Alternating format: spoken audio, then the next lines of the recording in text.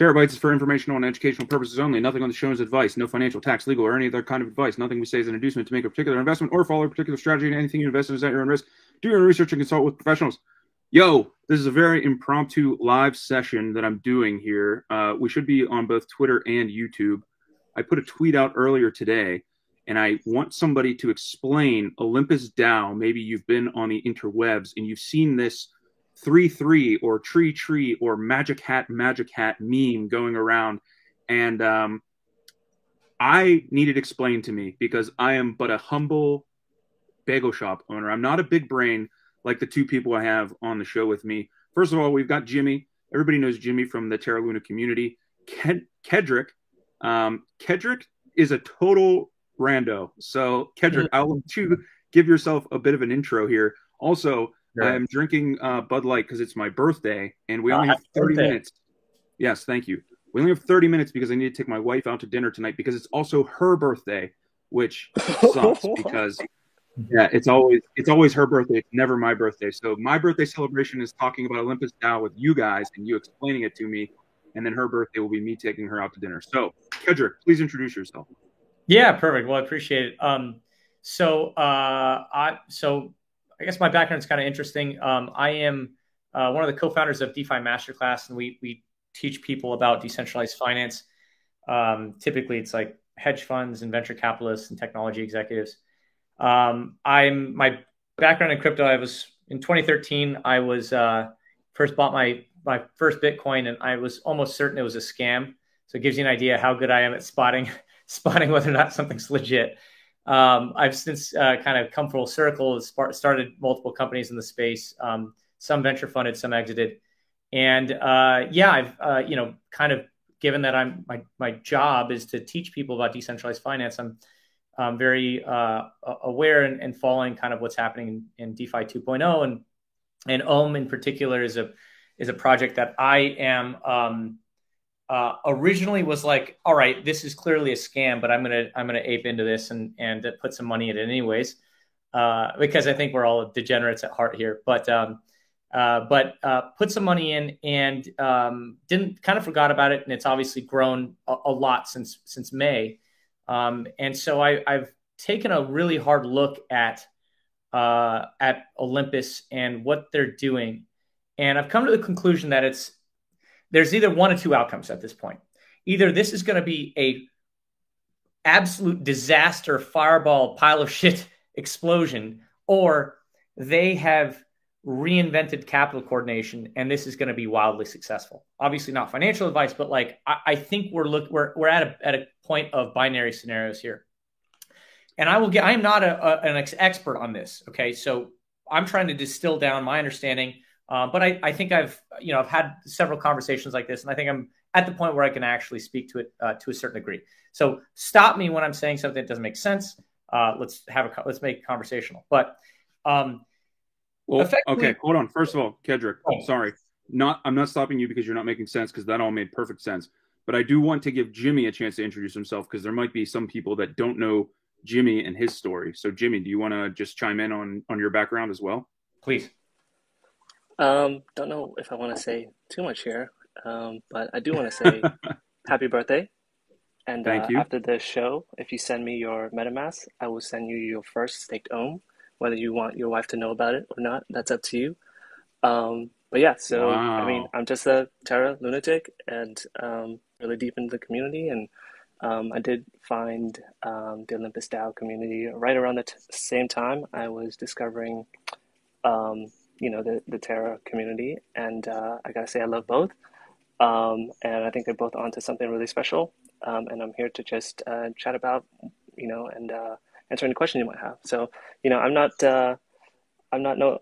Lance Armstrong teaching you how to ride a bike, but I might be your stinky uncle teaching you how to ride a bike. Not the best, but we'll get the job done. So, two things, Jimmy. First of all, love it. Appreciate you being on the show. Just want to make Kedrick aware that Jimmy and I are both, I guess, influencers, but we're heavy into the Terra Luna ecosystem. So not sure how much you know about that.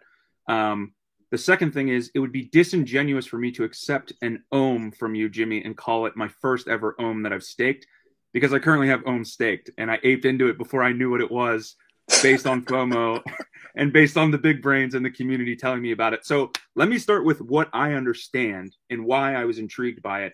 But then I want to dive into like how. I'm not so much worried about the why as I am the how on this. So the first thing is I understand, and please correct me, either of you, if I'm wrong, that the Olympus DAO is basically trying to create a reserve currency that is outside of the way that we see any of these other stable coins where they're pegged to the fiat currency. So even Terra Luna, which I'm a huge fan of, I'm super bullish on, but putting that aside, there is still some long-term horizon risk of, at the end of the day, we're printing UST, which is still susceptible to some sort of government influence and terrible fiscal policy. DAI much the same way. Circle and Tether are even more susceptible to that because they're centralized.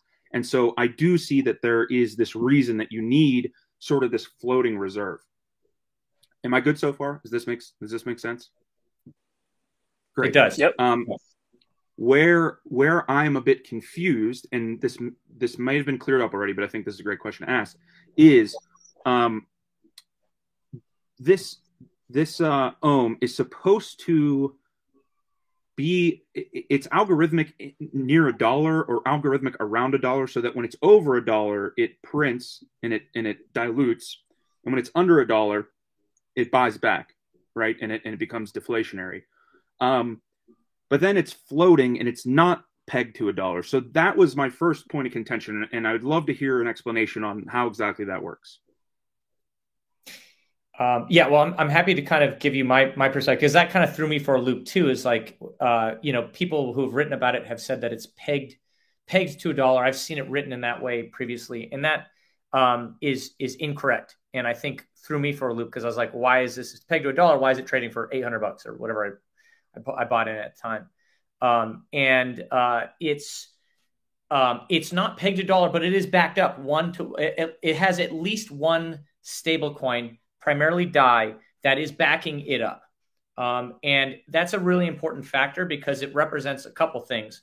It first and foremost, it represents a floor price. And that's, I think, maybe the most important aspect of this, is because there's certain mechanics that they've engineered in order to prevent a catastrophic event like a run on the bank. So it is not capped. Let's say that. It is going to be at least worth $1. We know that, but it does not mean that it's not. It doesn't have further assets behind it that are backing it up. So let me answer that. But there's a couple different pieces here at play that I think are important to kind of bring together in order to actually have this all make sense. But I'll shut up, Evan, and have you talk there. Jimmy, do you have a take on it as well? Yeah, the way I like to think about it is that 1 ohm, the buying power of 1 ohm is backed, and it gives you the power. The buying power is essentially how productive their treasury is. Just how productive the Olympus DAO treasury is, which is a proxy to how productive DeFi in general is, right? So with UST, we know that it is losing its buying power every year, and as part of the Terra Luna community, we know that if we use Anchor, that we're gaining 19.5, 20% interest in Anchor Earn, but that is being say diluted by whatever the inflation is for the year, right? So we're actually getting maybe 20 minus whatever inflation is for the year. But with Ohm, the buying power is essentially just how productive is DeFi in general, right? How productive is the DAI in its vault? How productive is the ETH, the Sushi, the LP positions, everything they have in its vault? And one quick example one real world example that I had was my brother was just asking to mooch off of my, Apple Family One plan, whatever. And it, I pay like $30 a month. I said, hey, you want to just give me half every single month, or how do you want this to work? And he pretty much said, how about I just give you one stake to Ohm, and we call that a lifetime subscription. And I just did some, quick math. I was like, that is a steal, done. Every day, I would do that for you. And he just sent me one staked ohm, and then, now he can mooch off of my Apple plan as much as he wants, because I know that DeFi is going to be more productive than, 15, $20 a month or whatever. And now you're trying to pass that one staked ohm already off to me. So exactly. So again, I think I understand the why here, but another point that I'm confused about, and maybe let me just explain a little bit of what clicked for me today when I tweeted that out, because my inbox got flooded, my responses got flooded. Right now, Ohm is trading at whatever. What's the price? Like $1,200 maybe, right around there. Let's just say. So that's way above $1, right? So there's an outrageous amount of printing going on, but that printing of the Ohm is actually going back into the stakers' wallets, right? That's how that's how that huge APY is working. Am I correct so far with that analysis? Yes. Okay. Yep. Here's where I start to get a bit confused, because Jimmy, you mentioned that it's as productive as like the assets that are working in its treasury. I've only seen that it's backed by one DAI, but then I also see that there's bonds going on, and bonds can be of multiple different assets. So can you help me like reconcile what's going on here? Because I don't even know where to start. Yeah, and if it's okay, I'd like to just take a quick swing at that, because I think it's important to understand all these different pieces in conjunction in order to actually have this make sense. So the right way to approach this, by the way, is to assume that it's a Ponzi scheme and try to figure out how it's going to crash. So they've got these different things. They've got 3-3, they've got bonds, and they have this concept of protocol-owned liquidity.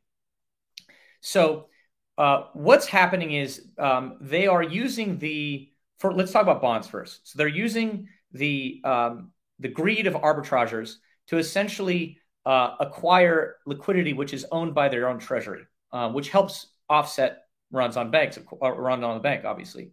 So what they do is they will sell a bond at a discount to the price. It takes 5 days to mature.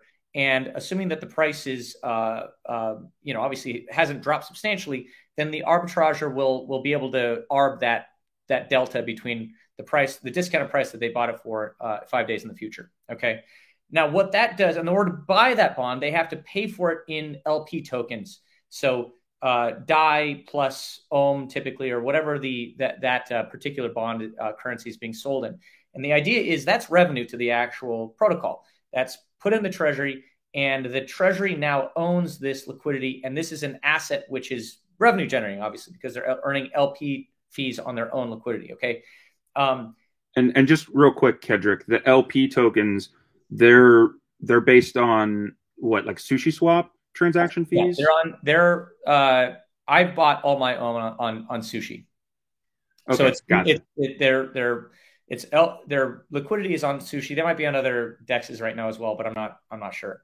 So that's the bond. So what these bonds do is arbitrageurs, assuming that there's enough price stability, arbitrageurs they don't give a shit about Ohm long term. They just want to be able to arb that price delta, and by doing so, it helps the treasury to continuously grow. Okay, so that's bonds.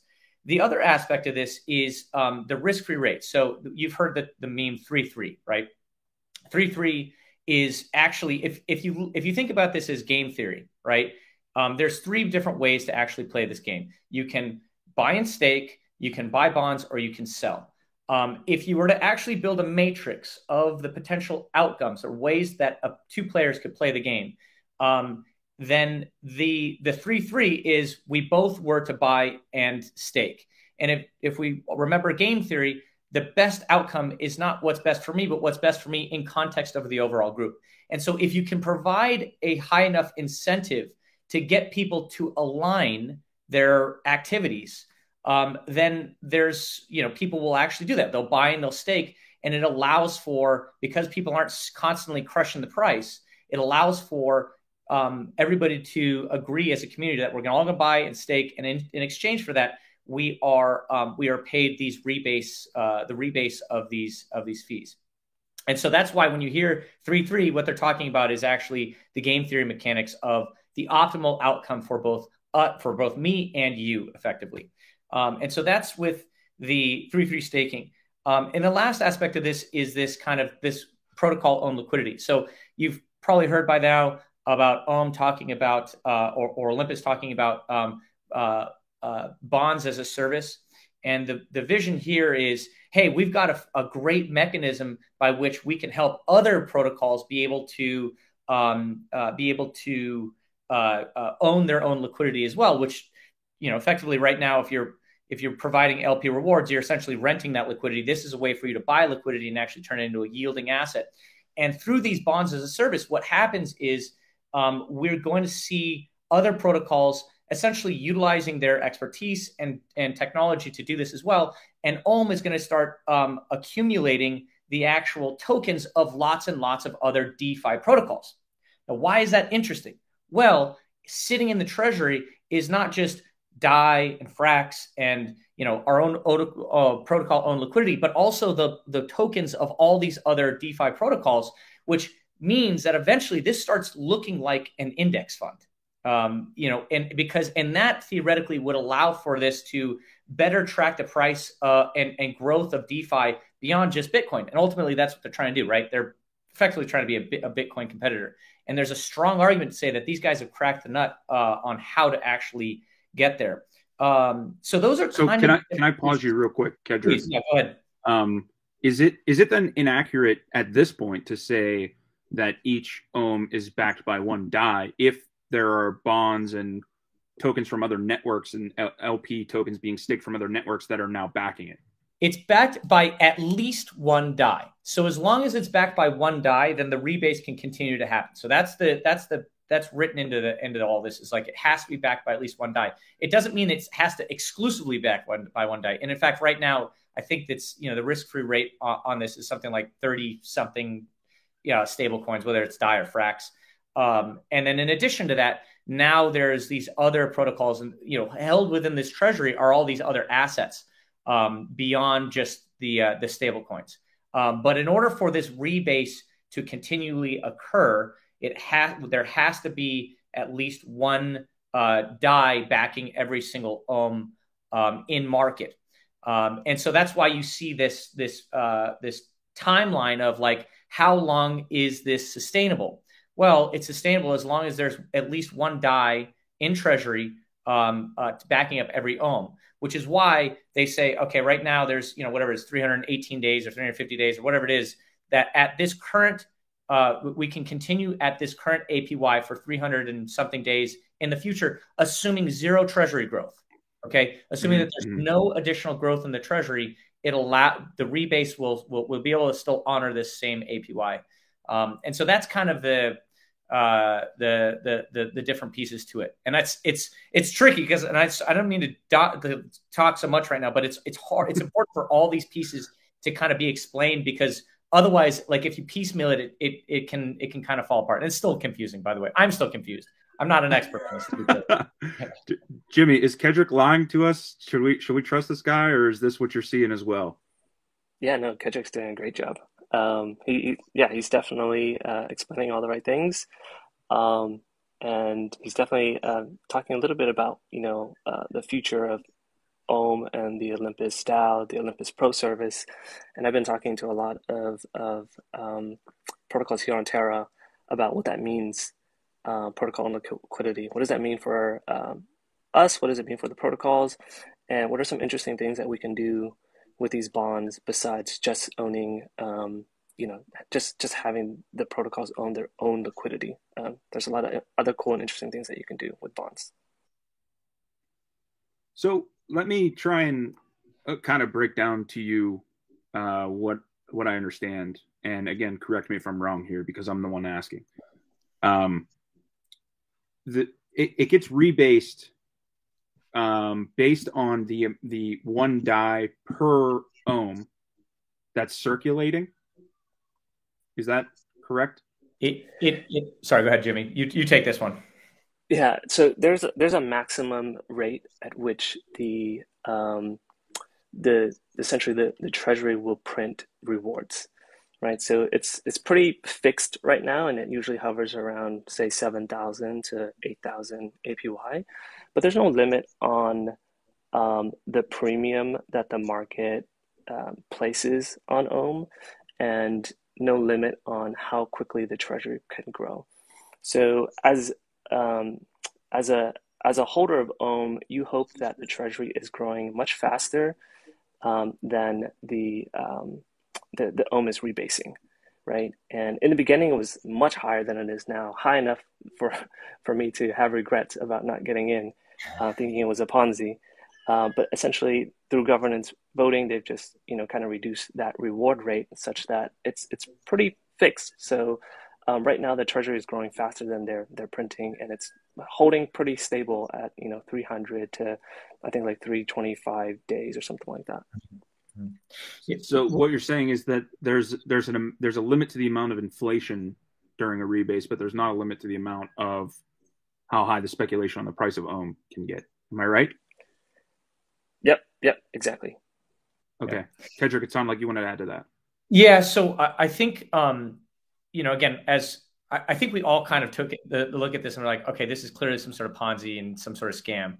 I think it's important to try, like, if you really want to understand this, like, try to figure, like, shoot holes in it. Like, how is this going to fail? And by the way, I would love to figure, like, this become a pretty decent sized position for me. So, like, I'd love to figure out, like, hey, probably time to take more chips off the table. Because right now, like, if you think about it, okay, what happens in the event of a run on the bank, right? Let's say a bunch of people unstake their Ohm and go and sell it, right? That'll obviously crush the price. But for anybody that's still staking their assets, the APY isn't at 8,200%. It's at, potentially 100,000%. I mean, it absolutely skyrockets. And so there's this constant, incentive to continue to stake.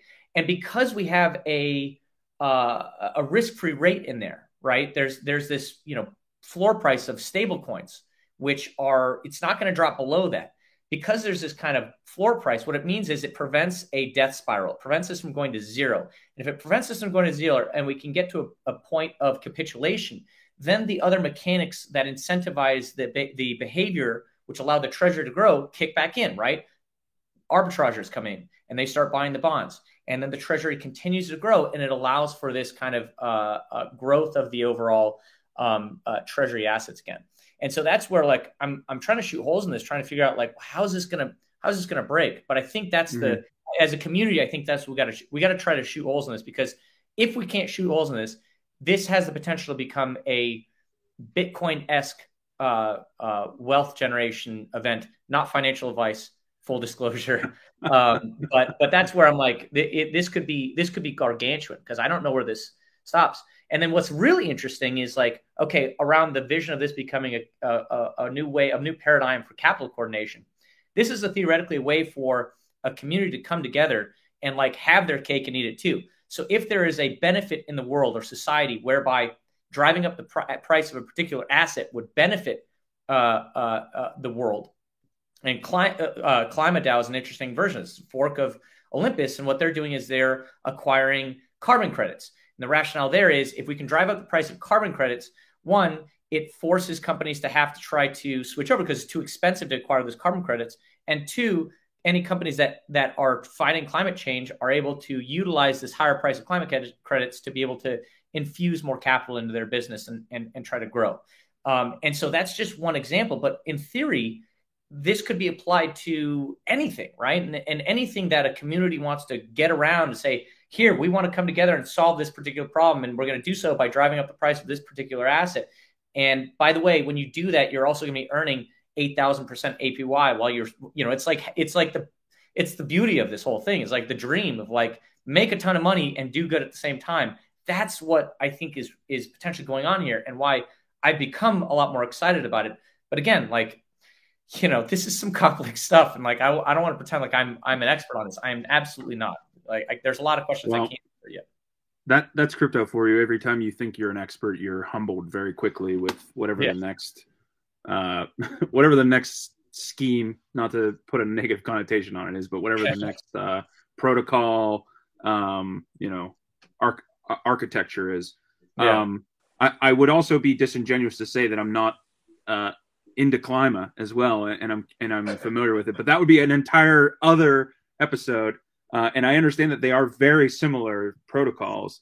So basically, I'm an ape and I'm an idiot and invest into things that I don't fully understand. And here I am. Here's Pantera learning in real time.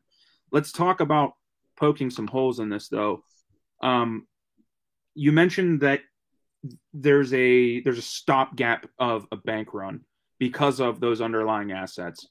And it won't go to zero, sure, but it could still go from, and maybe this is a stupid question, could it still go from 1,200 or whatever the current price is down to 1? I mean, that's a catastrophe just as well, in my opinion. And maybe I'm wrong about that. No, I think it could. I think it could absolutely, and like, I think it could crash. And I think whatever that risk-free rate is what it's going to bounce off of. And I think, I don't know what it is right now, probably. And Jamie, maybe you have a good idea. It's probably, by the way, my Twitter handle is just Kedrick. It's at KEDRIC on Twitter. Yeah, and welcome to the Terra Luna community, by the way, Kedrick. Yeah, no, hey, I got a couple of buddies that told me to get into Luna at like 50 cents, and I was an absolute asshole idiot for not doing it. So it's not too late to get into it. 30, I was like, I can't not be part of the party anymore. I'm super bullish on it. So it's amazing community, amazing project. But I think we could potentially bounce off that risk-free rate. But again, once you do so, once you get a capitulation on price, then we're at a point where the other mechanisms that help the treasury continue to go kick back in, right? Arbitrageurs come back in. They don't give a shit about OM long-term, but they want to be able to make that ARB on 5% or 10% or whatever that bond price is. And so once you do so, then you get these guys coming back in, adding to the treasury starts growing again, and anybody that's still staking is absolutely crushing their APYs. And so if you can stop the death spiral, then the other mechanisms kick back in and allow you to progress again, which is why this is like, it's like they've hacked the matrix or something here, man. It's crazy stuff. But like, now is the time when this sort of stuff can get invented. Yeah, I want to add to what Kedrick's saying, that definitely there are a lot of anti-fragile aspects of the Olympus DAO protocol, right? Essentially, anything that you do has benefits to the protocol, right? Of course, we talked about buying and staking, reduces supply off the market, drives up the price. Bonding essentially will, add more assets to the treasury, increasing the runway. But if you decide to unstake and sell, then essentially the APY goes up for everyone else remaining staked. And trading activity essentially, it incurs additional rewards since the protocol owns 99% of all the liquidity. So again, if you sell and if you trade, more fees go back into the treasury, meaning that the APY and the runway continues to increase. So sort of anything that if you touch the protocol will win in some way. And just to break down what you're saying there, Jimmy, if you sell or trade, you are incurring some sort of swap fee, whether it's on SushiSwap or whatever, and the fee is going back to the LP tokens, which are owned by the Olympus protocol. Exactly. Is that right? Yep. Okay. All right. We don't have a whole lot of time left, so I'm going to ask one more question, and I'd love to hear both of you answer. Let's just say we're still in this cycle of crypto, where every 4 years we have an excruciatingly painful bear market, and how do you see something like this? Because in my opinion, and in Kedrick, I kind of am inclined to agree with you. This could be like a paradigm shift here, this technology. But how do you see this faring in a bear market where maybe we see 60, 70, 80% drawdowns on the market cap of some of these tokens, including MakerDAO? And I'm curious to hear both of your opinions. Well, I'm happy to go first, Jimmy.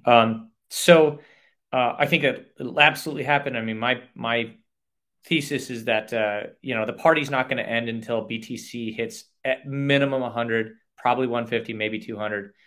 ETH is going to hit at minimum 10, probably 15, maybe 20, maybe more.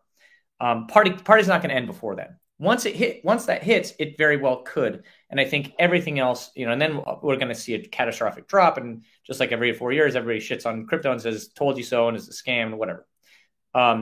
I suspect that in that instance, Ohm price would probably plummet and probably bounce off that risk-free rate as the floor. I think it'll probably stabilize.